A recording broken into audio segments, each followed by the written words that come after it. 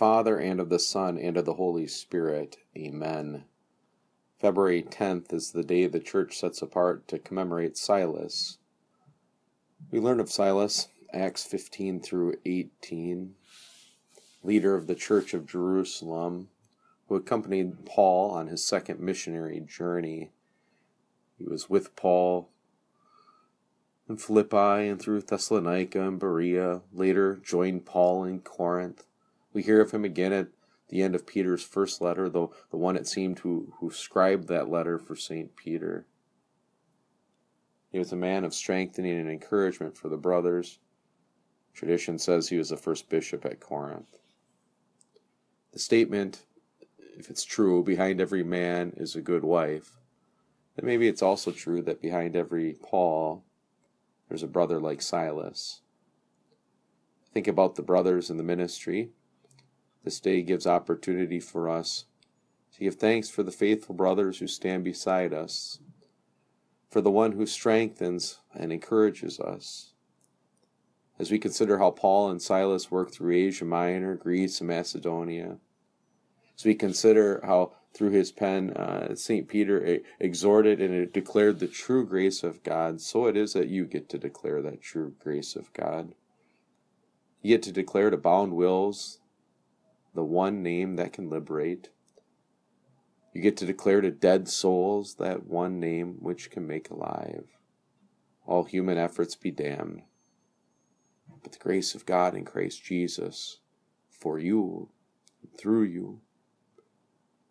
And I consider those who are served by a Paul or a Silas, or quite likely by one who's not impressive at all by the world's standards.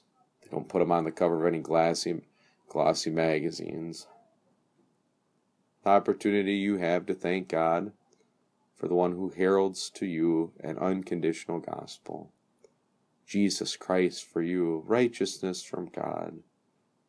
And to pray that God would continue to raise up such heralds like Silas for his harvest field.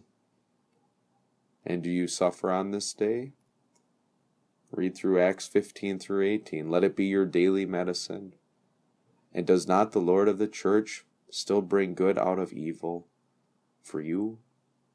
Does he not still bring opportunities for the gospel to be proclaimed, heard, and believed, even when the beatings come hard and the prison bars loom large, as they did in Philippi, even when there's an uproar over the gospel message, like there was in Thessalonica? Today we can stop, give thanks to God for the faithful labors of Silas, to sing, to pray, to show mercy, and to find our hope in the same Christ Jesus, once unknown but now revealed through the likes of Paul and Silas and Peter, and throughout the ages, revealed to the likes of you, that you would have forgiveness, peace, and hope in the true grace of God, Christ Jesus our Lord. A lesson from 1 Peter chapter 5 by Silvanus, another name for Silas, a faithful brother as I regard him. I have written briefly to you, exhorting and declaring that this is the true grace of God. Stand firm in it. Let us pray. Almighty and everlasting God, your servant Silas preached the gospel alongside the apostles Peter and Paul to the peoples of Asia Minor, Greece, and Macedonia. We give you thanks for raising up in this and every land evangelists and heralds of your kingdom, that the church may continue to proclaim the unsearchable riches of our Savior Jesus Christ, who lives and reigns with you in the Holy Spirit, one God, now and forever. Amen.